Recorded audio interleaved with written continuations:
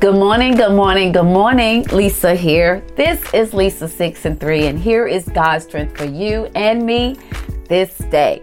Our scripture reading is coming from Ephesians 2. We're going to start at 4. But God, who is rich in mercy, because of his great love with which he loved us, even when we were dead in trespasses, made us alive together with Christ. By grace you have been saved, and raised us up together and made us sit together in the heavenly places in Christ Jesus, that in the ages to come he might show the exceeding riches of his grace in his kindness toward us in Christ Jesus. For by grace you have been saved through faith, and that not of yourselves. It is the gift of God, not of works, lest anyone should boast. I'm going to stop there. I don't even know how to break this passage of scripture down without being in a Sunday school class. Woo, thank you, God. So, Paul is talking to the church. And he's letting the church know God has an abundance of mercy.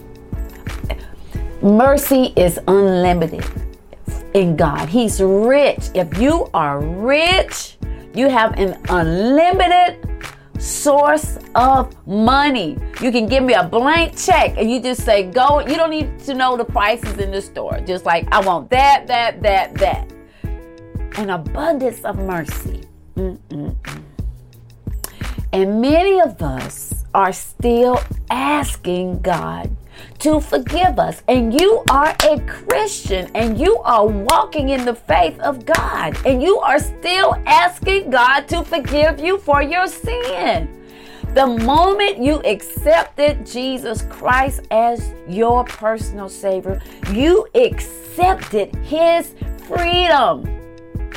When you said, Lord, I believe you died on the cross for me. I believe you shed blood for my sin, for my trespasses. And a trespass is spiritually dead and lost. When you are dead in trespasses and sin, you are spiritually dead and lost. If you are walking with Christ today, you are no longer dead, nor are you lost. Let's not be like the elephants. When the chain has been released from their ankle, they stand in the same place. God, whom the Son sets free is free indeed. Walk in your freedom today. Stop asking God to forgive you for something that you've already been forgiven for. Jesus went to trial for us. People, Lord, I accept your forgiveness. Lord, I accept your freedom. That's all we gotta say. Stop saying, Lord, forgive me for my sin. Your sins have already been forgiven. When Jesus died on that cross, man, the blood has... You don't have to shed blood anymore. My God, when you love someone so much, you're going to do right. I do right by my husband. Why? Because I love him so much. Not because he loves me, but because I love him. Whew, that's our strength today. Walk. Let me see. How did I say it? Lord, I accept you dying on the cross. Lord, I accept your forgiveness. God would never bring you to court twice. That's called double jeopardy. When the guard lets you out, walk out the door. Don't go back into the gate and say, I don't want to be free. God opened the door for freedom through Jesus Christ.